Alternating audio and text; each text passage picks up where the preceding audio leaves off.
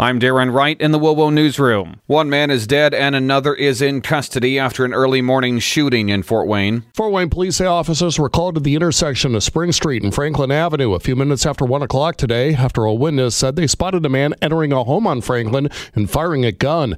Police found a man's body inside that home. He had been shot to death.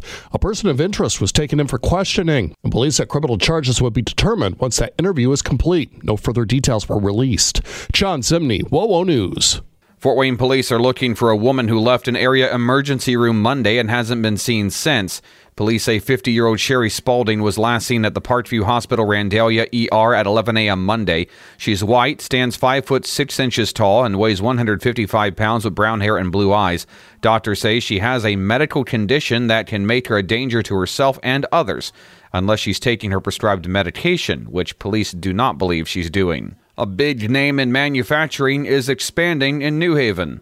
Archbold, Ohio-based Souter Manufacturing is investing hundreds of thousands of dollars to lease and equip a 100,000-square-foot facility in the Cedar Oak Industrial Park near US 24 and I-469. Inside Indiana Business reports that Souter will add more than 50 jobs to the local economy at the plant, which will produce ready-to-assemble furniture for retailers, including IKEA, Amazon, and Office Depot.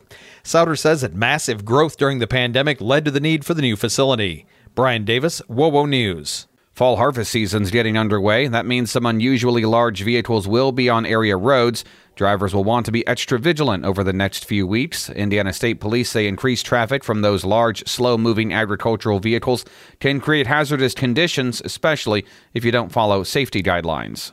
And Samuel Adams has a new beer on the way, but it's illegal in 15 states. Not in Indiana. The limited edition Utopias Brew comes in a 25-ounce bottle and retails for about $240. It contains 28% alcohol by volume, making it more than 5 times as strong as your average beer.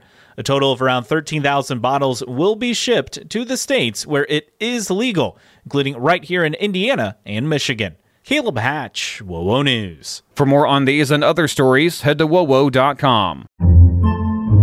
Podcasts by Federated Media.